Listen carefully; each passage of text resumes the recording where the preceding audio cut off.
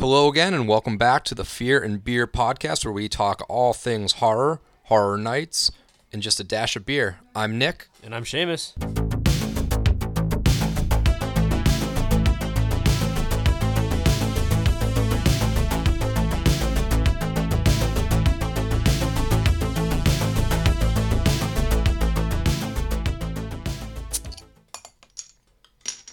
All right, welcome back to the Fear and Beer podcast. This is episode 4. I'm Nick. I'm Seamus. And before we get started off, I just want to say thank you to everyone that's actually listened. I didn't really think it would take off, or maybe it even hasn't taken off yet, but the numbers for us seem pretty cool that this many people are listening, whether it's just friends, family, or even people that stumble upon us on Facebook, Instagram, Twitter, Spotify, all those different platforms that we have. It's pretty cool to see that we've got some traction, I guess, so to speak. I mean, from all the things I've seen on our social media so far, it's pretty cool to get the comments that we've been getting. Shout out to those that have left us messages and comments saying that you like the podcast. Keep listening to it, rating us, and thumbs up all our episodes. It's the only way it'll really push us in their algorithm. So the more people that listen, the more people that like it, the more it'll get pushed to other people that are looking for this type of thing. So wanted to say thanks to all y'all. Yeah, so a couple things that we've been working on. So if you couldn't tell from our first 3 podcasts, we've just been doing it on a single mic, USB style. So we finally figured a way out. This is all new to us, but we finally figured a way to connect 2 mics. So we're actually recording like a real podcast should be, I guess, so to speak. Yeah, it won't sound like we're passing the mic back and forth anymore. Yeah, and a little bit less, call and answer type deal. Yeah, but yeah. It'll be nice to kind of like, if he says something, I can just butt in. Yeah, not as much. Versa. And what do you think about that? Moves mic. Yeah. Oh, yeah. So we'll see. This is definitely a step in the right direction, and we're definitely trying to work out. We're going to probably try and get some new mics soon, just so we can cut down on all those really annoying S-pops, P-pops, and stuff like that. Once we get more professional. Yeah. We're really amateur still. This is just 2 guys recording in a bedroom on laptops using Audacity. So it's just pretty much just something to kill time for us to do while we're waiting for Horror Nights to start up. All right, so part of this podcast, like we've said before, there is a beer element to it. So today I'm drinking what's called Ghost in the Machine by Parish Brewing. They are a brewery outside of Louisiana, Broussard, Louisiana. I actually haven't had them before. This apparently is kind of like their flagship IPA. It's a double, unfiltered. It's supposed to be really, really good. So I'm going to give this one a whirl and see what happens.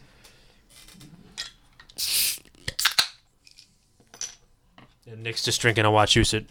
Wachusett Blueberry, baby. That could be, well, I don't know, blueberry, is that fall? I don't know. I drink this all year round, so this one's not as themed for today. Maybe I'll try and find a way to cue it in at some point, but for me, this is just my overall favorite beer from back home. Wachusett's just a brewery from a couple towns over from where I live, and a couple weeks ago I flew up to Connecticut and drove my friend down who just moved down to Orlando as well. And since I was driving to Florida, I got to actually take a couple cases of local beers back home with me. So that was really, really cool. Yeah, Wachusett's good stuff.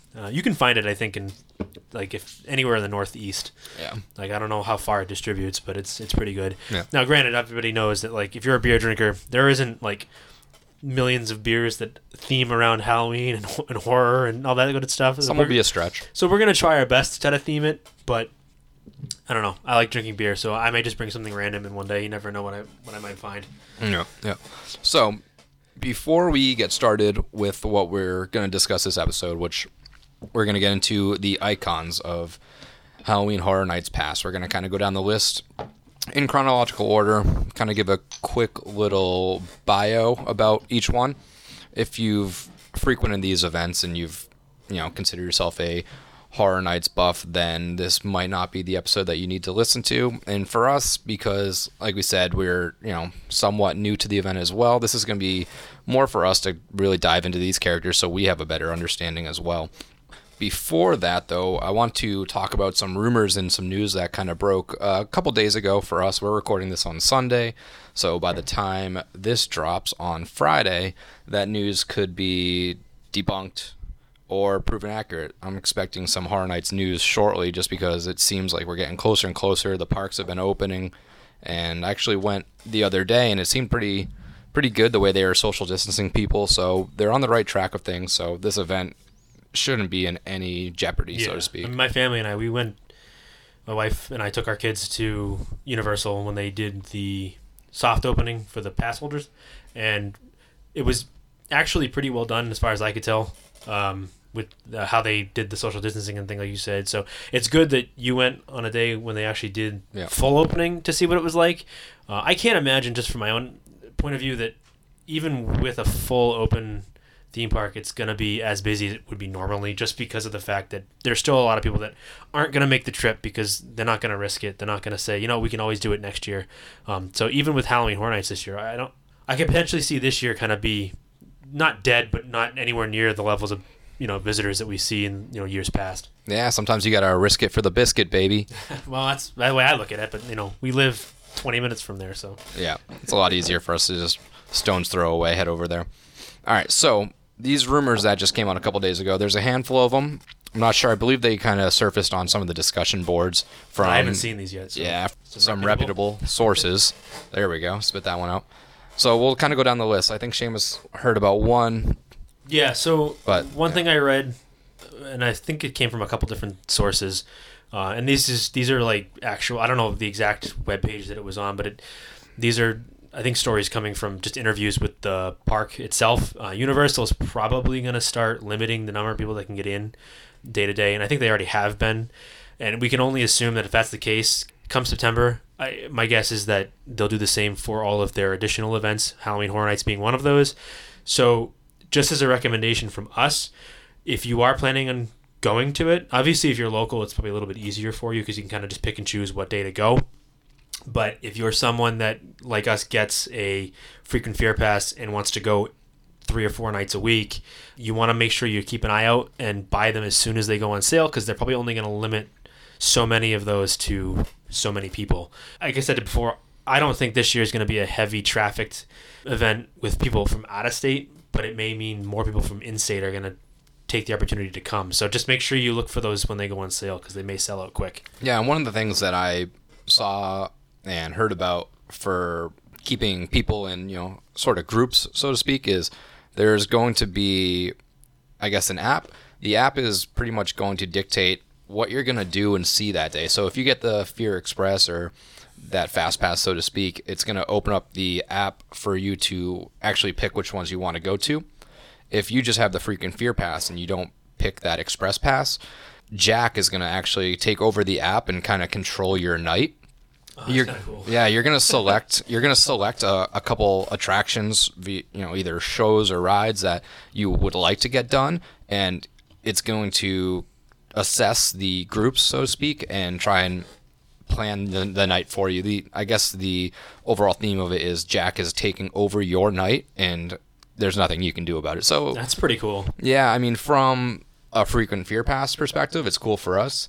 I feel for the people that don't have the ability to come every night, or if they're out of town, they only get one night, then they're kind of either, shit out of luck, or they have to shell out a couple $100 because that Express Pass is not going to be cheap. Yeah, so I think that, one thing we were talking about before we started recording was that, for me, I think there might be a decision made by Universal to say, let's take our big houses that we were going to have this year, like our quote-unquote Stranger Things house, and maybe push them for next year.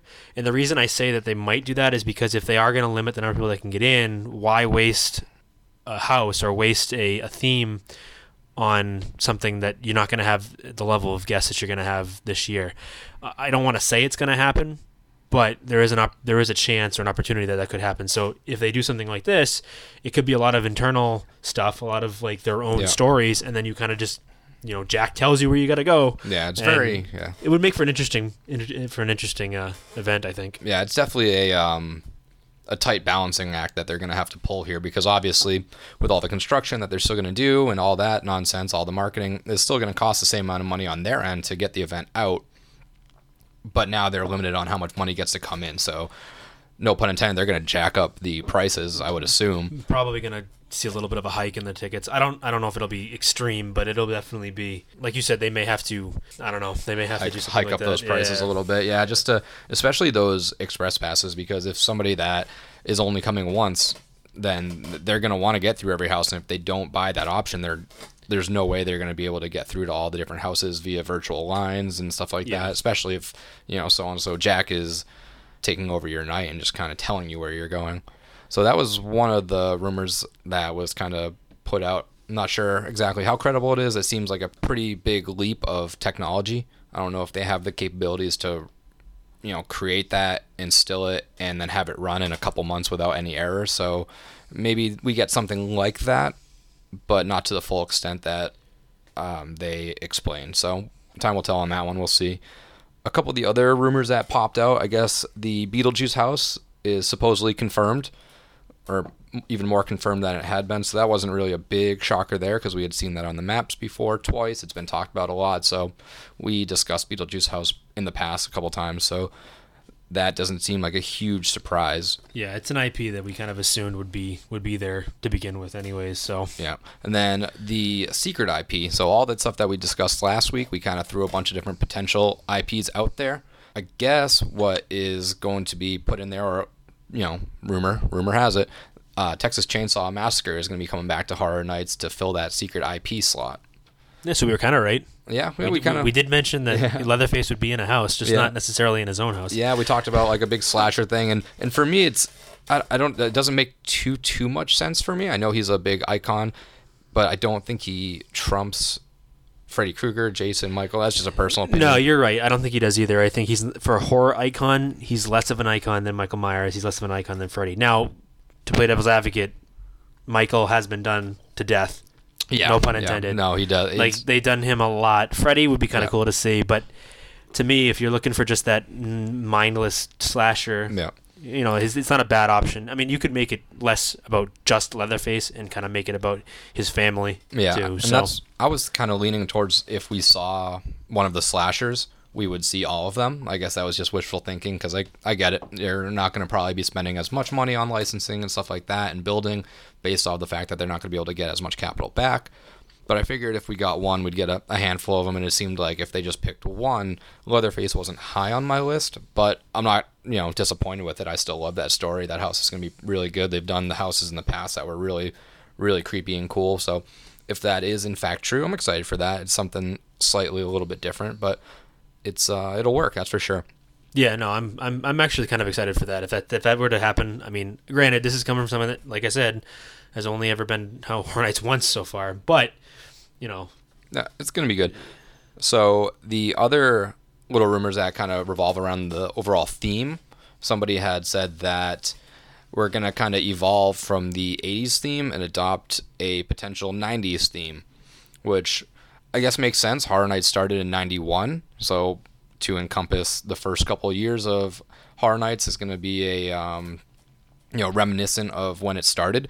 When I was at Universal the other day, they had a lot of merch and a lot of stuff out there with all that old 90s style theme for Universal. They have a bunch of shirts and cooling towels and stuff like that with the rides of history past with Jaws, King Kong, Earthquake, all that stuff, and I had that old logo they were selling. I actually got one as a neon blue bucket hat.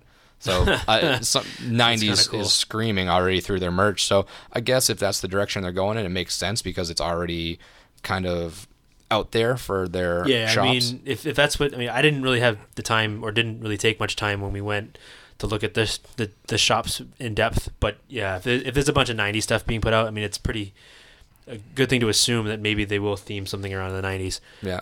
And I mean, I'm wearing jorts as we speak, so it's kind of, I'm pretty excited for that as well. One last little thing, the Universal blog has been posting a lot of stories that revolve around Cary, Ohio. They had one for Meets Meat and one for Twisted Tradition, which was taken from the Harvest Scare Zone that we talked about from a couple years ago.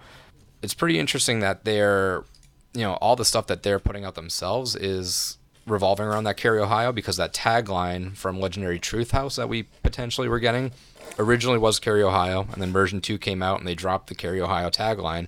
But it seems like we're definitely going to be getting Cary, Ohio at some point. So is that house going to be a Cary, Ohio house? Are they dropping the Legendary Truth? Is Cary, Ohio going to be kind of an overall theme as well with that whole 90s theme? The 90s theme I feel like is just music and merchandising and stuff like that. Is Cary, Ohio going to be a setting for the majority of these houses and stuff like that.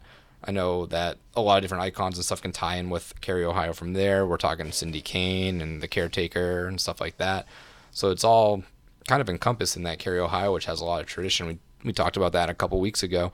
This is something that could be interesting as maybe if it's going to be a house or a scare zone. We're kind of left wondering because it hasn't been on any speculation maps besides version 1. And it's coming to us in some way, shape, or form, I'd say, just based off of the fact that they're putting out these diatribes. My guess that like everything's kind of been fluid since the whole COVID thing started. So I mean, it could be that let's go back. Let's just rethink what we were gonna do, and let's go back and do stuff that we already know. So if maybe they are gonna theme the whole thing around Cary. Yeah, you never know. And plus, it would kind of reach back for the 30 years because it's like, hey, we've been doing this. This town in Ohio, and everything's been themed around that to a point, but we've had, houses here and houses there. But now let's say maybe we just haven't had the time to really get a lot of these major IPs ready to go for this year. So now we're going to say, let's just go reach back into our pocket and say, let's bring everything everyone knows and loves from our history. And, you never know. It could come up that way too. I'm all for it because I am a sucker for the IPs that I hold near and dear to my heart. They're really fun to kind of walk through. But from that creative aspect, I love just reading these stories and, being introduced to new things, to new stories. They would work great as movies if Universal ever did like a whole actual movie set with a couple of these icons, give them actual horror icon style movies. That would be great. But I love that whole storytelling aspect of the original stories and the fact that they're putting out these long, almost biographies of, certain thing, meets meat. That whole story right there was a cool little, way to kind of bring us into Horror Nights without already bringing us there. So I'm expecting to see that in some way, shape, or form. Yeah, I mean, what Nick's talking about, I know he mentioned it, but on the blog, Universal's blog, you said their head writer or one of the writers that works for them? I believe, yeah, I think it's one of the Horror Nights writers. So they've been writing like full like narratives of some of these characters. So like you can read a whole like right now you can read a whole narrative about Mr. Sam Meats, the guy who owns Meats in Cary, Ohio. It's really cool. He just showed it to me today, so I'm gonna go home and probably read a bunch of it just to kind of get a sense for some of these characters. But I think that it's a cool idea. It might mean nothing. It might just be that they want to just bring us back, and they could just bored and they want stuff to do. But it could also be a little bit of a hint. You never know. Yeah, I believe the guy that writes it, Patrick Braillard, I believe it is. I'm not sure exactly, but he's one of the show directors for their creative team, so he's kind of been diving into the Horror Nights aspect of things. So now to get to what this episode is actually going to be about, besides just kind of rambling, shooting out, those random rumors that we've heard, we're still left with no concrete evidence of what's going to happen. I was hoping this week that we'd get some news, but we're still left waiting. I'm hoping that this week or the next coming weeks we get something, being that the parks have been open for a while, but we'll just wait and see. 91 was when this event started. It wasn't Horror Nights then, it was Fright Nights, but they opened up with all the Universal monsters kind of as their icons. So they had Frankenstein's monster, Bride of Frankenstein, Wolfman, the Mummy, Gillman, Count Dracula. Those were kind of the overseers, the icons, so to speak. Yeah, they makes weren't. sense. Yeah, they weren't the icons that we know. We know our icons as more of a Universal property that they created. They own obviously the Universal monsters, but it's not something that they created for this event. So we're kind of gonna wash those ones away. We're not going to spend a ton of time on those. I mean, you guys all kind of know the Universal monsters, especially since you're probably all horror buffs anyways. But if I had to pick a favorite, my favorite's probably Wolfman. Yeah, I love the Gillman. I don't know why, I just do. Yeah, I mean, he's definitely a unique character, and I love going back and watching those old movies. Yeah. And like it's clearly a dude in a rubber suit. Yeah, but it's something so simple about it. Yeah, that makes it so awesome. It's what started it for us. All right, so we'll start with, because obviously those were kind of a throwaway for us, we're going to go to Horror Nights 5, and that's where we got our first actual icon, so to speak. That's the Crypt Keeper. So now, just to backtrack a little bit, we're going to do kind of what we did last week. We're going to go through each one of these, kind of give a little bio.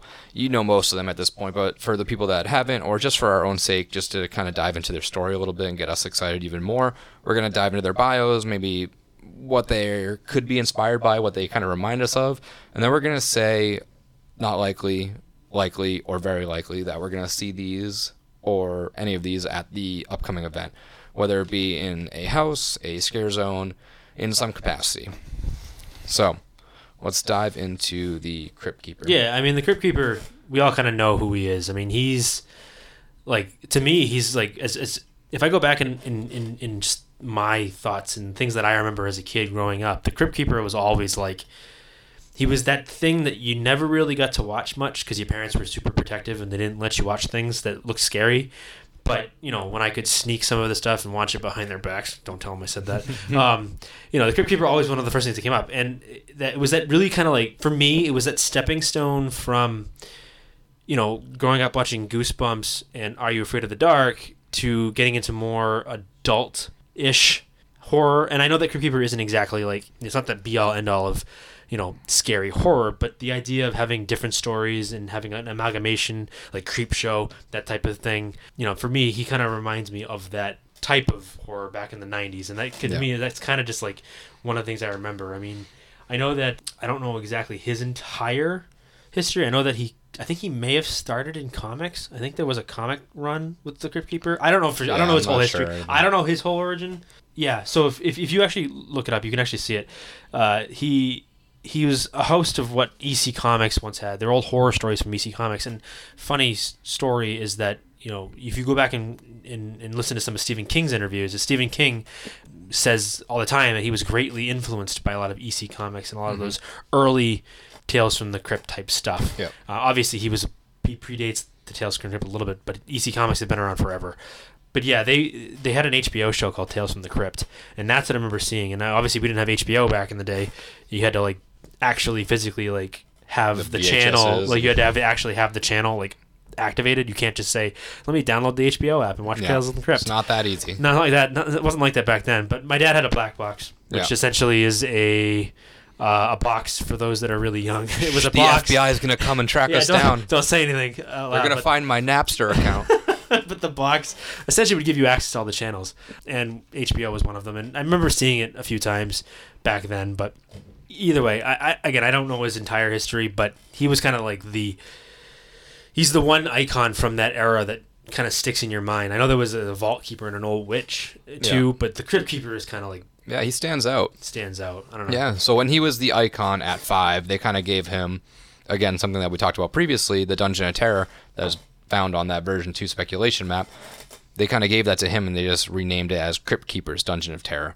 So he kind of got to put his spin on the first house that started it all. But after that, he's appeared a couple times since. He's been back. He was in 2010, and then when he was at the Horror Nights 25. So it seems like every big milestone event, he kind of resurfaces. So it makes sense that we would see him at some point, I would assume. I know Hollywood has had a Creepshow house, and that's something that has also been speculated for Orlando for a couple different times throughout this whole waiting process to see what's going to happen. Do I think we're going to get a Creepshow house at this point? I would say that that's likely as well, just based off of the fact that, you know, Hollywood had the Universal Monsters, and then Orlando got it. So it seems like Hollywood is kind of like a sample, like a testing sample, so to speak. And being that I'm going to run with those rumors again, just because if we do the whole 90s theme, Crypt Keeper makes sense. It fills that nostalgic void. You don't want like an updated version of. I want them to look like really crappy, like Robotronic. I want to see like a really bad Crypt I'm Keeper. sure they could pull something off from the you know, annals of their history. I'm sure they've got an old working animatronic or something they could pull up. I don't want like a new version. I want the crappy one that like the head creaks slowly and just that's all I want. I don't want it to be up to speed on things. Yeah, if they were to bring him back, I'd be kind of cool. I'd give him a house. Yeah, at some point I would say for Crypt Keeper, just based on the fact that, you know, he was the first essential icon, the fact that he's been back at 20 and 25, I think it's very likely that we see Crypt Keeper at some point. I think it's almost a guarantee we'll see him in some way. Even if it's just like a nod. Right. If he might not have, even if he doesn't have a scare zone or a house, I'm sure he'll play some part. You never know. In it. And like you said, as of right now, the speculation map did have a horror. So. Dungeon of Terror. Dungeon of Terror, excuse me. So maybe we see if that him actually does that happen. Aspect. He might be in that house. Mm-hmm. So after the Crypt Keeper in 95, we don't get an icon until 99, which was Imhotep the Mummy. From the movie The Mummy. From the movie. So we're not going to spend time on that as much because it's just, No, because if you haven't seen the Brendan Fraser Mummy, Yeah. don't listen to our podcast. Yeah. I'm just kidding. Please listen to our podcast. But go watch the movie because... Especially Brendan Fraser. Right. You're out there. You're Brendan Fraser? I know you're not doing Mummy shit. 4, Brendan Fraser, please. But yeah, that coincided with the movie. I think The Mummy came out in 99. It did. Yeah, Horror Nights was 99 when he was there, so it was just kind of a promotional Right. And remember, shtick. I mean, The Mummy is a Universal property, so it made sense that they were like, let's just bank on the fact that we had a movie come out. Yep. I mean, they only built a ride, 5 years later? Yeah. Here is when we start to get into the interesting characters, so to speak. At Horror Nights 10, I believe it was, 2000, that's when we first got introduced to what we view as those icons. Our first icon, essentially, was Jack the Clown. So they have a long, long history of Jack the Clown. You can kind of look it up if you'd like to hear more. But we're just going to kind of dive in quickly and try and sum up this character. So if you have no idea who he is or what he looks like, I don't know why you'd be listening because you obviously do. But benefit of the doubt, if you haven't seen him, obviously he's just this weird little jaded up clown. He's got the white face, the big, long, curly orange hair, those awesome yellow teeth. He's a clown. Yeah, he's a clown. Clowns are terrifying. And that's kind of where he was based off of. He was kind of taken out of that whole fear of clowns and drove into. Yeah, he's not a clown from outer space like we saw last year. No, definitely not.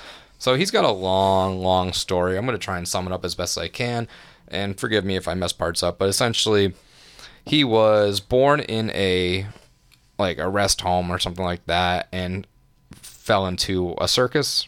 So with Jack, he's had a couple different stints with various circuses, insane asylums, all that stuff.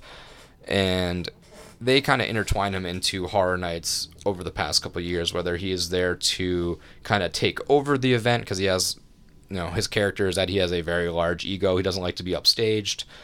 So he kind of tries to take it over at some point. He has appeared a handful of times throughout the years. Actually, I think he's one of the most used ones. If I went down the list, there's got to be at least 10 or 15 times where Jack kind of pops up at our events, either to host them, either has a scare zone or some sort of maze in that aspect. He resembles a lot to me, Joker from Batman. He has kind of that, Jack and Harley Quinn relationship with Chance, I believe it was.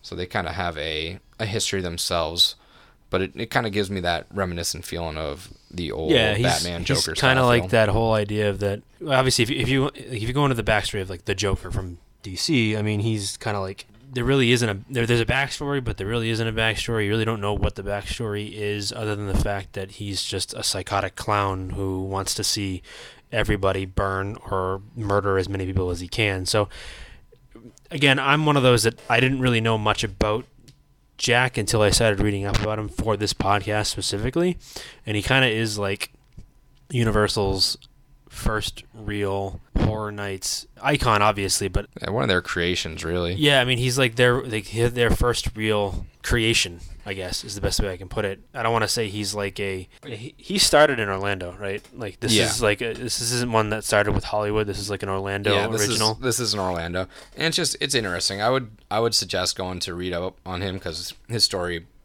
goes pretty long. So much for him that his Wikipedia page is ginormous. It's just all about him starting the circus, joining a circus, finding this guy, I think it's Dr. Oddfellow or something like that. He used to run the circus. Jack ends up finding him, killing him, taking over the circus, and kind of wearing this crown or cane or something like that that grants you everlife. And then at that point, they kind of intertwine his story into Horror Nights and how he comes about to actual Horror Nights. It's interesting how they do these with these characters. He's shown up. Obviously, 2000 was the first time we saw him in Horror Nights 10. He was back again for the next one in Horror Nights 11, and then we saw him again come back 2006 for 16. Yeah. He was back again for 17. Yeah, he floats around. So he definitely, they bring him back quite a bit, or they brought him back quite a bit. Yeah, this is I'm just going to go out and say that this is somebody that we're going to see again this year. Chances are, yeah, you're gonna. I mean, my guess is that because it's the 30th, you're gonna see a bunch of these icons. Yeah. And obviously, Jack the Clown will be the leader. Yeah. The leader of the icons. Yeah, like we talked about earlier on the whole app thing where Jack takes over your night. If that's been rumored already, that's not going to be something that's just based off of nothing. We're going to see Jack at some point. So jumping to the next year, we were supposed to get another icon, a new icon, Eddie Schmidt, which was actually Jack's brother. So in the story through Jack and Eddie, they were the story Supposed to be the brother, right? Yeah, so he was the brother of Jack. They were born the same place in it was like the 1800s when they were born, and Eddie kind of was obsessed with 80s slasher films and always like the chainsaw wielding guys and stuff like that. And then I think he died in like a fire or something like that, and then from there the story drags on through their history. Right. The point is, this actually, like Nick said, he was scrapped, and the idea was, like, or at least from what the stories are, is that because 2001 we unfortunately had to endure the 9/11 terror attacks, and because of that they actually pulled him and replaced him with Jack himself. So Jack wasn't actually supposed to be at that year. It was supposed to replace with his brother, Eddie, but because of whether they just felt it was too insensitive to have a character like Eddie that year because of, what we'd already gone through, they just brought Jack back, which makes a lot of sense. Yeah, it was something that we already knew. Yeah, I was a kid during obviously I was just going into high school in 2001, so I remember vividly that year everything just changed for a lot of people. So to have anything that was uber violent, it didn't make a whole lot of sense. I mean, they even changed Spider-Man for that movie. Right, exactly. After being replaced, we did obviously get Eddie sprinkled around a little bit, not as much as everybody else. He's been at various events, whether it be in a scare zone or a house, stuff like that. Mm-hmm. Being that Eddie's, not really one of those big top tier guys, I think, for the icons, I'm going to say it's not likely that we get Eddie here this year. It seems like there's more story to tell on him. I could see him coming back as like a full-fledged icon at some point, getting his actual due. But for an anniversary year, getting somebody that was just kind of sprinkled in, I don't see it happening necessarily. Right. Well, if we go by the rumor that you started with about there might be a Texas Chainsaw House, I mean, you've already got that point. At that point, you've already got a chainsaw wielding maniac. Yeah. I mean, there's really no reason to have two of them basically the same character. Yeah, so it would just kind of get lost in translation. He's a great character. It's a good story that they're both kind of connected to. So it would be cool to see that story drawn out a little bit more a different year, where you can actually get the full aspect. Who knows? Maybe down the road we'll have a house that kind of goes into how Jack and Eddie are related. Yeah, you'll have a whole house just themed around Jack the Clown and Eddie and their upbringing or whatever. But you never know. Yeah.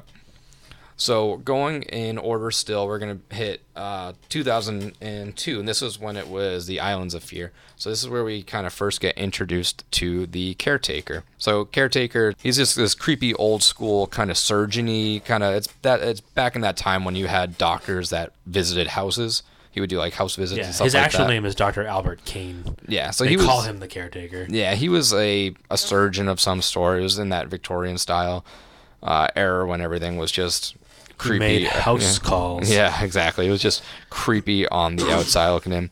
Essentially, he always just wanted to understand more how you die and what happens when you die and stuff like that. So he started to work on kind of freshly dead people. Yeah, to me, he's kind of like he's like a cross between Jack the Ripper and like a Jekyll Hyde type character. Yeah. So like maybe actually more along the lines of a Jekyll and Hyde type character, where like you had that doctor, but he secretly wants to bring bodies and do weird experiments and stuff like that on them. Yeah, I feel like this character is like the basis of every Ghost Hunters show that I see. They bust into some old house and they're like, oh, this old doctor used to work here, but wait, he used to kill people. Dun dun. Yeah, dun. And I think he owned a funeral home, Kane Funeral Home. So that way he kind of always had. So he always had fresh body parts to work with and stuff like that. It's definitely a story that. I don't want to call it cliche, but it is cliche. Yeah. I mean, it's like there's how many stories have we seen or heard or watched or read that it's all about like that creepy doctor that experimented on dead bodies, Jack the Ripper style, like Sweeney Todd almost. Right. So it's been done before, but it's still kind of a cool story. He is one of the top tier icons, I would say. If we're gonna get a 30th anniversary house, which has been speculated, then I can see him for sure being in there. If there was no news on that, I would say all the stuff about Cary, Ohio. I think that would kind of lead us towards seeing the Caretaker as well this year. Honestly, going down this list, there's not going to be a lot of icons that we don't see because it's just so easy for them. They have the costumes. They have everything already lined up. This is nothing new for them. They roll them out every year. So, honestly, we're going to get a lot of these, which I'm excited about because just talking about all these stories, it kind of gets you just a little bit more excited. Yeah, I mean, I think we'll get to him eventually, but like when the Fear icon was introduced, from what I've read and what I'm reading, is that he chose the Caretaker as like one of his minions. Yeah. Death. So if they were to bring him back, I think that what we might see is that like not only is it going to be just like a celebration of their past, but where have these icons gotten to, or what have they come to? So like, the last time we may have seen him was he was made a minion of Fear. He was death. He is death, or the amalgamation of death. So No. how do we go from where do we go from there? And that's where I think if they bring it back, we'll see it. Like, what has he become since then? Yeah, and another character that kind of ties in with the Caretaker is Cindy Kane. So we haven't really got to dive into her story a lot. She's kind of got scrapped a little bit and put on the back burner. She's the daughter of the Caretaker. So she has appeared at a couple houses. I think she was in a Scare Zone. Yeah, she was a Scare Zone. She was in a house, I believe, at 13. But other than that, we haven't really got... Yeah, I think you're right. It was Scream House Revisited. Yeah. Is the house she was in. Yeah, so her story hasn't really been told. Kind of like how Eddie was scrapped. It just kind of got put on the back burner for whatever reason. I think during that year, just from talking to people around, I think that was the year there was a lot of like child abductions happening, whether it be just in Florida or throughout the nation. So with that in the news, they were kind of like, maybe we shouldn't do a little girl icon. Yeah, children they're a tough sell when it comes to horror. It's not easy selling people on the idea of a scary child or an abducted child or children that are put in harm's way, that sort of thing. Iffy subject at best. It's hard to make it work, but they probably will. I could see them bringing her back as more of like a young adult at this point, because it's been so many years since the last time you've heard of her. So she could have grown up at this point. Yeah. And funny enough, you bring up how she's been scrapped like Eddie was. She also has been seen with chainsaws. So Yeah. I don't know, something about chainsaws. Yeah, the Horror Nights, man, they love those chainsaws. Just a good, quick As long as they're not like last year's. I'm sorry, and a hot take, but last year's chainsaw guys, Yeah. absolutely. Like, I don't understand. I didn't understand. I get it. That is the 80s. The whole Tron chainsaw, Tron saws. Yeah. I don't know. The lights and the flash. It didn't scare me. It was just So for me, I don't know. Yeah. Well, all right. Let's go off topic a little bit, just quickly. So the Anarcade, the intro with like the neon style stuff. Again, it wasn't scary for me, but the visuals of it, man, like there was nothing. It was when visually I walked cool. in, I knew it was at Horror Nights. I liked that. The chainsaw stuff that I hate, which I understand, was over by The Simpsons. It's just people in like SWAT suits with chainsaws, light up just chainsaws walking around. Right. I from my understanding is that with The Simpsons rights, that they don't want anything too scary, too gory around that area. I get it. Because actually, I read a story last week that this is just on the same lines, that the reason they don't do it in Islands of Adventure anymore is Harry Potter and J.K. Rowling, she doesn't want the Halloween stuff Be near that in it or near it, and unfortunately, Islands of Adventure is taken up pretty much by Harry Potter. So yeah, they have that whole. They would be restricted by space. Yeah, I mean, whereas the Harry Potter on Universal side is tucked hidden away. in the back. It doesn't have to really be Because meshed with it. I'm just saying, JK, if you're listening, what would be sick is if you allowed like some Halloween-esque Harry Potter stuff going on in Diagon Alley, like floating pumpkins and candles and like Dementors and stuff. I'm just saying it would be kind of cool. Yeah, so apparently on our podcast we have Brendan Fraser and J.K. Rowling. I am a Harry Potter fan, so if she's listening, which I know she's not. But... So all right. We went off topic, but we're gonna reel it back in. So Halloween Horror Nights 13, 2003. That's when we got introduced to our next essential new icon, which is the director. And obviously being a film nerd, being a film major, this is kind of one of my guys that I really, really like. So I hope we get him back. He pairs well with another guy we're going to talk about later with The Usher. But essentially the director, he's gone by a couple different names. I think they've changed it over the past years, but his name was like Paolo Ravinsky. But they've toyed with he his started name as a little bit. he was actually the first icon for Singapore. Yeah. So they've toyed with his name. Essentially, he's just kind of a a film buff. He does a lot of little snuff films, and he just films pretty much murdering people. That's really the basis of it. I guess supposedly in 2010, like you were talking about how Fear kind of embodied Caretaker. Yeah. Fear embodies, it's like a summoning demon or whatever, but he embodied the director as sacrifice because of he would sacrifice anything for the name of art.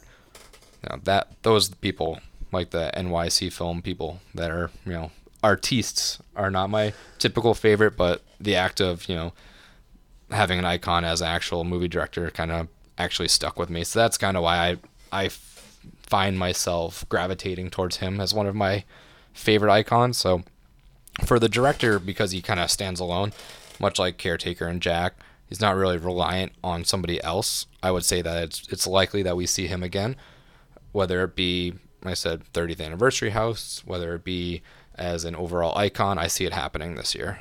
I could also maybe see him as having his own scare zone too. Kind of like last year we had the runway, the fashion show, Vanity Ball type thing. You could see something like that where you have like a film set mock-up, like auditions, or that'd be cool on a stage or something. That'd be cool. I would be interested, honestly, if these icons don't get houses. I would be all for having each one have their own themed scare zone.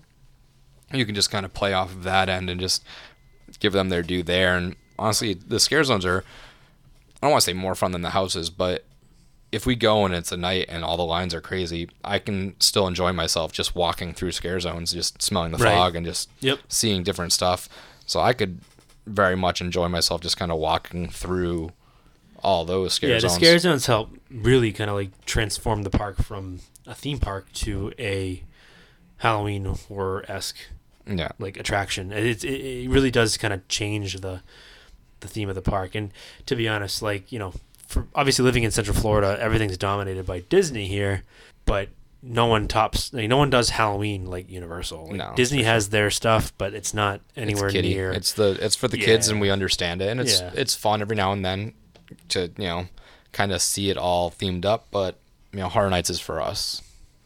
So we're gonna keep going in order. In 2004, there was kind of like a big debate if there was even an actual icon. They kind of list him as an insane asylum patient. So we're gonna just skip past that at point because he was pretty much just a promotional deal. He was just on posters. So for all intents and purposes, 2004 did not have an icon in our eyes. Jump to 2005, Tales of Terror. That's when we get introduced to two new icons. We have the Storyteller and we have the Terror Queen. So the Terror Queen, we kind of did a pretty good history about when we talked about that speculation map. So we're not going to go super in-depth on her just because we've already done that. And it seems based off of those maps that she's going to have her own house. Now, I'm not exactly sure why out of all the icons that she gets her own house and the other ones don't. But, I mean, either way, I'm for it because I'm excited regardless. But it was just an interesting pick on their end. Yeah, my guess would be it's just because they don't really have much of a background fleshed out for her. So it's kind of like an opportunity for them to really kind of go wild and do something new. Yeah. Like, I feel like if, like the way you're talking, like with like Jack the Clown and the Caretaker and the director and all these different, characters, they have pretty fleshed out backgrounds. So there's only so much they're going to be able to change with that without making all of their fans like resent them. So having a character that they've introduced in the past but not really have much of a background probably gives them a little bit more room to work with. So just coming from someone that doesn't really have a bunch of history with all these different icons, I didn't get to see a lot of these guys in action because I just haven't been at the opportunity to come to it. I think it's kind of cool that they'll have a brand new character to kind of work with. The Storyteller one is actually pretty interesting because she ties a lot into houses and various Horror Nights stories, but essentially she's just like this really old, decrepit lady. She just reads from her book and tells stories. She is also another one of the minions of Fear, as quote unquote legend. She wrote the Terra Quintus, looks like. Yeah, so she kind of ties in here and there. She ties into she had an appearance in the legendary Truth House, the Wyandotte estate. Again, something we talked about previously on one of the past episodes. So she was in there. Yep. She also got to kind of retell the Dungeon of Terror at one point. They kind of had one where it was retold, and she opened up the terror as like a tourist attraction, invited guests to kind of be a part of her story. So it'd be interesting to see how they incorporate her this year.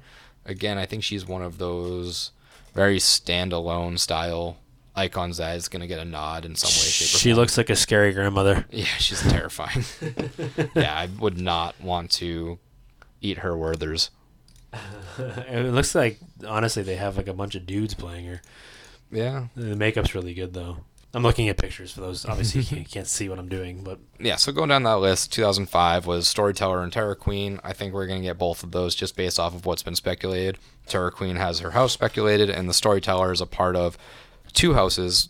I mean, the fact that if the Storyteller is the one that wrote the Terror Queen story, the Terror Quintus, then if we're gonna have a Terror Quintus house, then my guess is that she will be a part of it in some way. Yeah. So going down the list now, we're at Horror Nights, the Sweet 16, 2006. No new icons there. So we're going through a couple of years now where we just kind of get either icons that we've already had in the past, or we have some famous people from slashers. We have Freddy Krueger, Jason, Leatherface, stuff like that. We had all those kind of fill in some way, shape, or form. And then in, I believe it was, going down the list, where were we? 2006, 7, 8, So 2008, that's when we got the Bloody Mary icon, so to speak. Everyone kind of knows that whole story of... this one's like... It's less of a Universal creation. I mean, it is obviously their own take on it, but Bloody Mary is a legend that if you don't know what the Bloody Mary legend is, there's a ton of stuff you can read about it or watch about it. I mean, go watch Candyman, because Candyman is really a play on the Bloody Mary story. The idea that if someone stands in front of a mirror and says Bloody Mary, three or five times, she'll appear and kill you and rip you into like her dimension or whatever. But it's a legend that's been around for many, many years. Obviously one that babysitters have used to terrify the children they've watched for years on end. But obviously Universal had their own take on her and used her as an icon that year. Yeah, and it's weird. There's some weird licensing issue with Bloody Mary. I'm not sure who owns like an urban legend story, but there was something going on with Universal and whoever owned the licensing that I don't think really allowed it after that point. So just based on that fact, we're not going to see Bloody Mary at this event, I don't think. If this is going to be a strong icon year or a 30th anniversary, Bloody Mary doesn't stick out as one of those prominent figures. No, I mean she's obviously a well-known character and a legend, but that's why I think that going back to what we talked about a couple episodes ago when we discussed the Candyman house, or possibility of a Candyman house. I think it was last episode, actually. Yeah. Candyman could kind of play that role of Bloody Mary. He's not Bloody Mary, but if you've ever watched the movie, which I would suggest, go back and watch it. I actually just went back and watched it again this past week. It's on Netflix, and you forget how good of a horror movie it is, and how it really took at the time a lot of what we considered horror tropes and turn them on their heads, and it really takes this Bloody Mary story in a different direction. And it also had a lot to say about the time, the current events at the time and everything else, and actually still really really relatable to today. But that's kind of where I think that if they're going to bring her back, they're going to bring her back as in the guise of more of a Candyman house or zone or something. Yeah. So the next icon we're going to go through is the Usher, who I kind of mentioned earlier with the director. Now, these two don't go hand in hand all the time, but for me, you have the director of the movie, you have the Usher from the movie theater. It makes perfect sense to introduce them together. Again, just being like a movie-style buff, fan, whatever. Again, he kind of fell into my interest, I'd say. Yeah, he's kind of like that creepy early 1900s, obviously he's called the Usher. He's a movie usher, theater usher. At the time, again, like most of our listeners probably don't know what an usher really is or did. No. But in theater, Even today in theater, ushers are the people that like help you get to your seat, or they help you find where you got to go when you're in the theater. Obviously, with movies today, you don't really have that anymore. But he has that kind of look. I mean, if you want to think of him along the Disney realm, he kind of looks like the cast members that work in Tower of Terror. Yeah. Oh yeah. They kind of give you that vibe. That's exactly how I was thinking. But essentially, his backstory is he's from the 1920s. He works at a movie theater and he hates like rude people. It's the customer service. I mean, I'm pretty sure everybody that's ever worked in retail or in customer service in some way can relate to him. I wish I could be the usher at times. Oh, you don't like that drink? I'm going to destroy you with sandbags. Essentially is what he did. So one of the stories, I guess, was that there was a rude customer. He grabbed his flashlight, threw it through the screen. There was a scuffle, and he ends up pulling. Back in theater aspect, they have big sandbags that hang on top to kind of play as a counterweight. Yep. And he kind of released one of those and crushed the dude. So that's always kind of been on my mind. Which is actually, I mean, not to sidetrack you, but what's interesting about that whole idea is that he was watching the re-release of one of his favorite films of all time, The Phantom of the Opera, starring Lon Chaney Sr. Yeah. They actually got the inspiration for Jack the Clown from a Lon Chaney quote, who said something about like the scariest thing is a clown by moonlight or something along those lines. But like it's a nice little tie-in there from the original icon. Yeah, so you can tell the guys that kind of create these characters definitely pull from a lot of the same source material. Yeah, they're fans. I mean, you can definitely tell they're fans. Yeah. So he's also one of those minions of fear. He kind of embodies vengeance, which, again, makes sense because he is very vengeful towards people that break the rules, that are rude, just people that kind of deserve to get punched in the face every now and then. Like I said, he's the subconscious of every single person that's ever worked in retail or service. If you have to deal with the general public, this is kind of your guy. Going back now through the years, we were in 2008, 2009. So in 2010, we kind of get introduced finally to Fear, that embodiment of fear, where he had those little minions, so to speak. And this was 10 years ago too, so 2010. So we're kind of creeping our way towards the present. If you're seeing a pattern though, 2010. So the reason I'm saying that is like obviously 2000 was our first icon, Jack. 2010 was Fear, who kind of brought all of the icons together in a way, and now we're going into 30 years. So there's a chance we could see a new icon. Yeah, I mean, it wouldn't surprise me if we did get a new icon. I'd be all for it just because I love having all these like little options. Mm-hmm. So essentially, Fear is just kind of this embodiment, like we talked about. He kind of heralded these different people to come with him, and he just kind of oversaw them. So we had Jack the Clown. He kind of represented chaos. Caretaker was for death. The director was sacrifice. The storyteller was legend, and the usher was vengeance. So Fear kind of was just that overall lurking figure that brought all of these little minions, creatures, all these icons together and just released them on us at that event. Now, do I think we're going to get Fear back for the 30th? I don't think so. So with Fear not really being one of those super well-established icons, I would say that it's not likely that we're going to see him this year. He brings all these like little minions and all the other icons to us, but I just don't see it happening that he appears. Yeah, I don't know. I mean, we were just talking before this whole thing really started, was that, what is the theme going to be?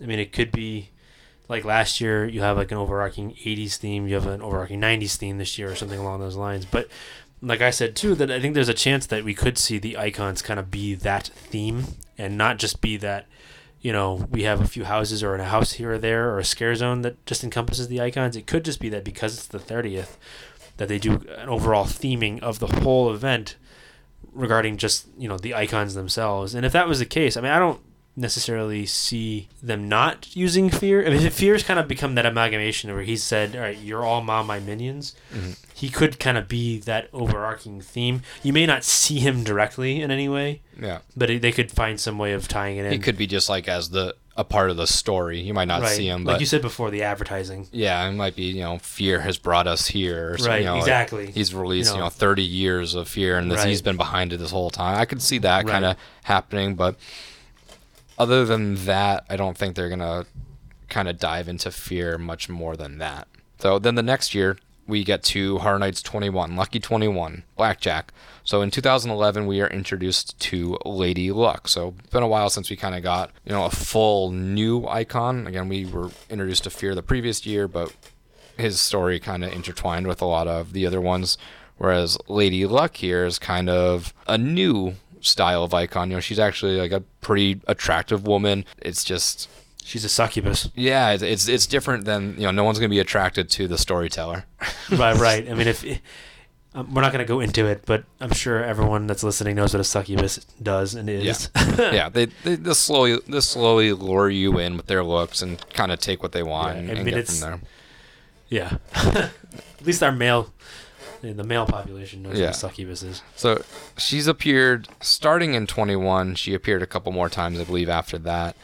But she was never a super, super prominent. Her story isn't as, her backstory isn't as in-depth as all the other ones just because she hasn't been around as long. So I don't think that we're going to see Lady Luck actually in any sort of prominent capacity. I mean, she is related to the Shady Brook Rest Home and Sanitarium where Jack was born. Yeah. So they do kind of tie her in that way. From what I've read, that a year after the Shady Brook Rest Home closed, a prisoner named Floyd Mercer hung himself, and he left behind a notebook full of quotes about just luck and luck itself, I have luck, you have luck, bad luck, good luck, that type of stuff. It turns out he was the only known person to ever gamble with Lady Luck herself and survive.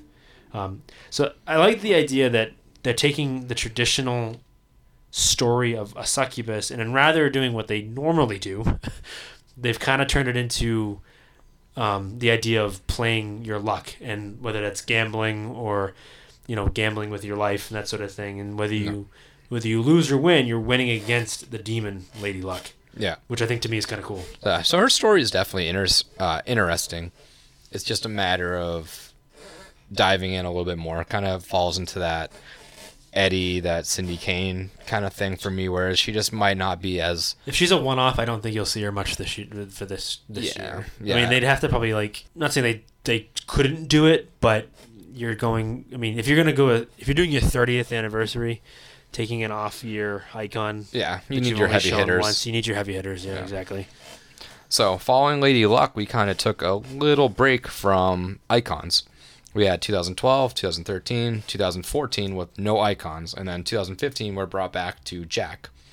Now, finally, in 26, this was 2016, I believe it was, we finally got another new one.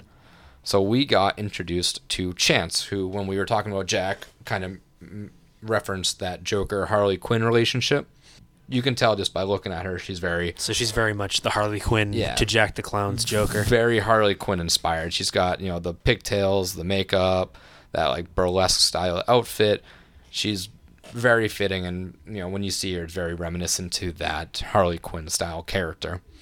So being that she's only been around for a couple of years at this point, she hasn't really appeared too much past that. I love the character, and I think because of just how much she's tied to Jack, and overall just how popular I think she was, I think that if we see Jack, we're going to see Chance. I know that this is kind of straying from the path of the point that we kind of made with Eddie and Cindy and all them, where, if they're not around that much, we don't really need to bring them in on the 30th. But I think because of how well she ties in with Jack's story and his whole carnival style theme, I think if we see one, we're going to see the other one in some capacity. Yeah, I mean, I could see that Jack and her play host to this year's event. So you'll see them in a scare zone when you first get in there, or they might have their own house if they do like an icon house. But I think these two will kind of be like the host for this year. Yeah, they definitely coincide with one another, and I could see them either on a stage or, if we're talking that entrance over by Rip Ride Rocket, I could see them filming a lot of vignettes with the two of them kind of advertising and talking about the event and stuff like that. So that kind of ran us all the way through all of the icons, so to speak. I know we kind of bounced around a little bit here and there, but we just wanted to kind of touch a little bit on each of them, not too crazy. One thing to keep in mind, we're talking specifically from like an Orlando perspective. Yeah. Now, there may have been icons at Hollywood or in Singapore or other, the other locations, but from our point of view, is specifically from Orlando. Yeah. Like I said, there could very well be icons that we didn't cover that started in Hollywood and have only been really in Hollywood or just in Singapore or whatever that we might see in Orlando. Yeah, as like a new icon here. You never know. I know that with like in 2011, Ghostface was in Hollywood, but it wasn't here in Orlando. Ghostface being the killer from Scream. Yeah. So you never know. Just going through those, I mean, I think there is a handful of them that we're going to be seeing again this year. Just to kind of run down the list quickly, I think we see Crypt Keeper. I would say 100% we're going to see Jack the Clown, and because we're going to see Jack, I think we're going to see Chance. I think that they just go Those hand in hand. probably will be from my point of view, the Crypt Keeper is almost a definite if they stick with Dungeons of Terror house. Yep. I think he'll be related to that in some way, probably. As far as the icons are concerned, Jack and Chance for sure, and I think you're going to see the director, the usher, and the caretaker. Yeah. Now, again, like we had said before, going through the speculation maps with the Tara Crentis house being a potential house, then you're probably going to see the storyteller and the Terror Queen too. But yeah, I don't know. Yeah. I mean, I'm interested because I've never seen any of them up and close and personal. So. Yeah, I mean, there's a handful here that I haven't seen as well, just from kind of missing some of the previous anniversary years and their incarceration years. That I would love to get these together. So, are we going to see them in a scare zone? Are we going to see them in a house? I guess the rumor is that there is a 30th anniversary house that's going to be over by the Men in Black tent, which was the House of a Thousand Corpses last year. So I wouldn't go and say that that's like a marquee location per se. No, it's kind of hidden in the back. Yeah, but the way that they did House of a Thousand Corpses last year, the room there's a lot of space for them to work with. It's a lot bigger once you get in. It seems like smaller rooms, but a lot. Yeah, and more the thing rooms. Is like your big draw doesn't necessarily have to be in the front of the park. I mean, they'll probably stick Beetlejuice where Ghostbusters was, like you said, I think last week. But that doesn't mean they can't have a big like icon scare zone right in front of Men in Black in that little corner of the park, and then have the house be behind it. Yeah, so I'm really interested. I know with the speculation maps they kind of placed houses in certain areas, and I haven't really looked too in depth as to which houses are where and whatnot. Typically, that your big draw is right up front by Rip Ride Rockets. That way, that just gives you the most space to form those queue lines, which we might not even see this year. I think, at least just from my experience last year, and I'm sure it's happened in the past, is I think they do their original stories a disservice by sticking them in some like back house in the back lot, like they did with the underwater one last year, Depths of Fear, where I feel like it was a really interesting house and Nightingales. Nightingales with interesting characters, and it's buried in the back, and not as many people go through it. I mean, we went on opening night and we walked into Depths of Fear. Yeah, 10-minute wait. But the Stranger Things one had a 3-hour wait or 2-hour wait. It was ridiculous. I mean, I get it. That's what those IPs do. They kind of draw the crowd. That's what they're for. Which is good that the actual general Halloween Horror Night fans kind of really go towards or gravitate towards their originals, because there's less people like us that care to wait. I'd rather wait the 20 minutes or so for something like. And that's taking into account that we obviously have the ability to go more than once. Frequently. I mean, if obviously we can only go one or two a night, then obviously you're gonna do the big ones because you want to see those IPs. But I think that just about wraps it up for this week's episode. We just kind of hit on those icons a little bit, and hopefully the next time you hear us, we're gonna actually have some Horror Nights news, actual stuff. Yeah, let's dropped. Fingers crossed, because from what I'm guessing is at this point, because they haven't kind of said anything yet, I'm thinking they're just going to release it all at once. Probably. So when that does, what I'd like to do is, like, if it's a video or something like that, I'm going to try to hold off on watching it so that we can record and we can initial reactions. So we're going to try and plan that out. So as soon as the news drops, instead of dropping an episode on a Friday, if they put this news out on a Wednesday, we're going to get it out as fast as we can, just so we can kind of get initial reactions, because I know I can't keep my hand out the cookie jar. I can't wait 3 days knowing that something's out there. It's hard not to not want to see it. Yeah. But in an ideal world, what I'm going to try and do is initial reactions on this podcast, and we'll drop that on whatever day we get to it. So before we sign off, anything in horror in general you've watched or read that you want to recommend? Nothing too crazy. I just got The Lighthouse on DVD. I got Invisible Man online. I think like a VOD style thing. So I've just been kind of rewatching some of those that I saw in theaters kind of before theaters shut down and trying to work my way back up to it. Also, for those that are local, well, not that it really matters now because when we put this out, it's going to be past it actually won't matter. But there's a really cool movie theater up in Maitland, I think it's called the Enzian Theater. They're doing all Alfred Hitchcock movies next week, so I got tickets. But it's actually a good place to know because like Nick actually brought me last year. They do a bunch of like old Halloween horror movies during the month of October. Yep. They do a bunch of old classics. So if you're in the Central Florida area, definitely a place to check out. The Enzian Theater, a lot of really cool stuff. But yeah, I'm going to go see The Birds. I'm going to go see Psycho, but they're also playing like Vertigo and Rear View and stuff like that. And like I said, last year when we went to go see Chopping Mall and we saw Nightmare on Elm Street 2. If you haven't seen, see Chopping Mall. Please go watch Chopping Mall. Yeah, it's amazing. That should be a house. Yeah, I mean, this is a little bit older, but I did just happen to watch these two movies that were released on Netflix. I don't know if they were released anywhere else, but they star Mark Duplass. And if you've watched the show The League about fantasy football, Mark Duplass is a pretty funny comedic actor. Well, he plays this crazed psycho, essentially, is what he is, in these two movies called Creep and Creep 2. Now, they seem stupid. They are found footage. I know how everyone feels about found footage movies. But if you take the chance to watch both of them, I think they're both still on Netflix. They are deeply unsettling. Deeply unsettling movies. And like I said before, I'm not someone that scares easily. I've been so desensitized to horror movies that like traditional gore and all that stuff doesn't really scare me. I just kind of watch it for the nostalgia factor of just watching horror movies. I need something that deeply unsettles me, and Mark Duplass plays a deeply unsettling character. So Creep 2, go check them out. Other than that, the VHS movies, if you haven't watched them, again, found footage movies, but they're good representations of found footage. So I definitely think you should go check those out if you haven't already. All right, guys. Well, thanks for listening along this week for the Fear and Beer podcast. We will see you next Friday, hopefully, like we said, with some more news. But until then, this is Nick. And this is Seamus. Happy haunts, everyone.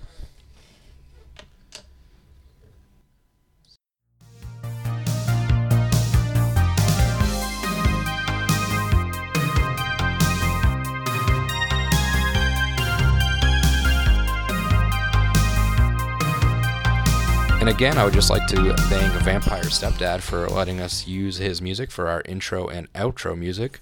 So if you would, just go check him out, Spotify, Facebook. Again, that is Vampire Stepdad.